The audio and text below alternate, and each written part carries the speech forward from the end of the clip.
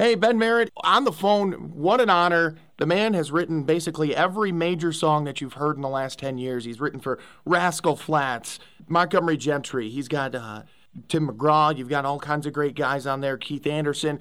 Jeffery Steele, you've just written your way across America and into country lovers' hearts. How you doing, man? I'm doing good, man. I'm in the middle of going out and doing some dates this summer, which I got a great band that I travel around with, and I play about 40 shows a year, just to kind of get out there and sing. I love to sing, and still one of my favorite things to do, and get to sing some of these songs that I wrote that everybody knows. Groups like Rascal Flatts, like you said, Montgomery Gentry, Tim McGraw, Trace Atkins, Faith Hill. Everybody sung these songs and had hits with them, and then they get to see the guy that was actually behind creating the song and making it up. And it's always fun to go out there and see people's reaction. At first, they don't believe it, or like, right. You didn't write that song for Faith Hill. It's like, no, I really did. Specifically with Faith too. It's like, did you really write that one? You don't look anything like the person who sang it. Yeah, it's an interesting dynamic. I tell you, and everywhere I go, most times people think we're just like a country cover band. Not all the artists write their own songs. Some of them do, obviously. But, right. There's guys like us and girls, too, that live in Nashville and spend every single day trying to make a little magic, like somehow make a 3-minute piece of magic, which is no easy task, So after 30 years of doing it, I finally found my way. What worked for me, Yeah, I think honestly, you were saying it's kind of tough to get out there and do the 3 minutes of magic. It's tough for me to get up there and doing my radio show. It's tough to do like 15 seconds of magic even. So I got all the admiration for you guys who can write the songs that basically, we get daily the opportunity and the honor to play. But I want to hit on something because as you were saying, when you get up on stage, people, think you're a cover band, but the list of songs just goes on. I'm going to read a few of them that, are just huge. My Town from Montgomery Gentry, Chrome, Trace Atkins, Brand New Girlfriend, Steve Holy, Me and My Gang, Rascal Flatts, like The Cowboy and Me, Unbelievable. Just a ton of stuff out there. You put out some CDs, too, and a great way for people to hear how you do it, because you do them little different from each artist as well, because each artist puts their own swing on each song, right? And that's the tough thing, too. When I first came to Nashville, I was just trying to write songs that everybody said that this is what you need to do, this is how you need to do it. And of course, I was writing hundreds of songs, and nobody was recording them, and they weren't really me. I mean, it was me just trying to fit in, And then when I got to a place really in my life where I started writing my stories and my life, and so obviously, the way I do these songs is going to be, from my heart and my version. So that sometimes it's a little bit different, but in essence, the song's basically the same. But at that point, you're just doing what you're doing. You've given up trying to make a living at it, because nobody's recording your stuff, and you're just kind of doing what you're doing, and you're trying to find your way with your music, and then suddenly, one or two people, in town hears one of your songs, and it relates to their life, and whether it's a Tim McGraw or Rascal Flatts or whoever it is, and it becomes a hit, and then they come to me for more stuff, and I've just been writing all these years, so I've just got these stockpiles of songs, right. songs, that nobody would listen to 15 years ago.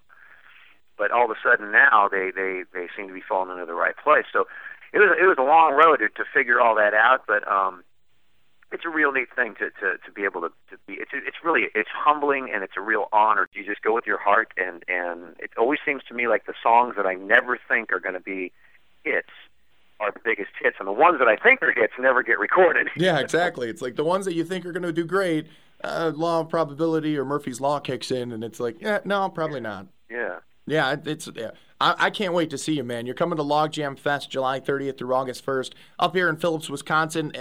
Are you looking forward to it? I mean, I was looking at your tour schedule. It's top dog. It's the next thing on your list.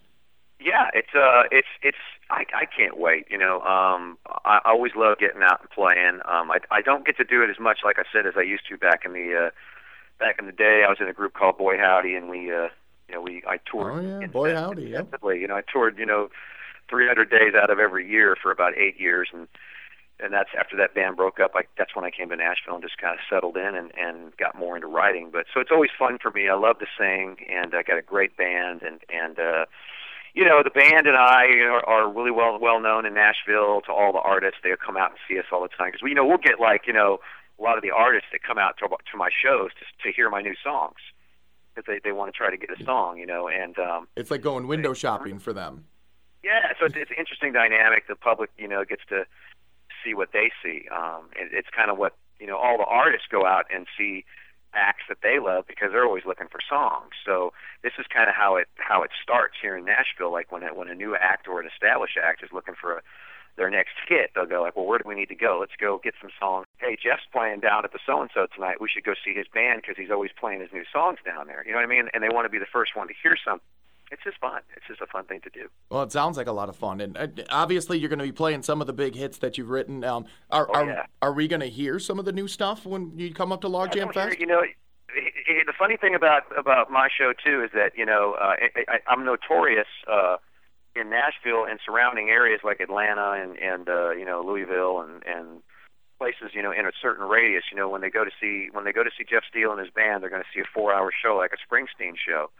It's going to be 4 hours of songs that they've heard on the radio and songs they haven't heard, and they get to see me more as an artist and how these things come to me. And the fun part is, I tell the stories about, how these songs came to be and how they got to the people they got to. There's so much humor involved and heartbreak, involved in how a song gets to somebody.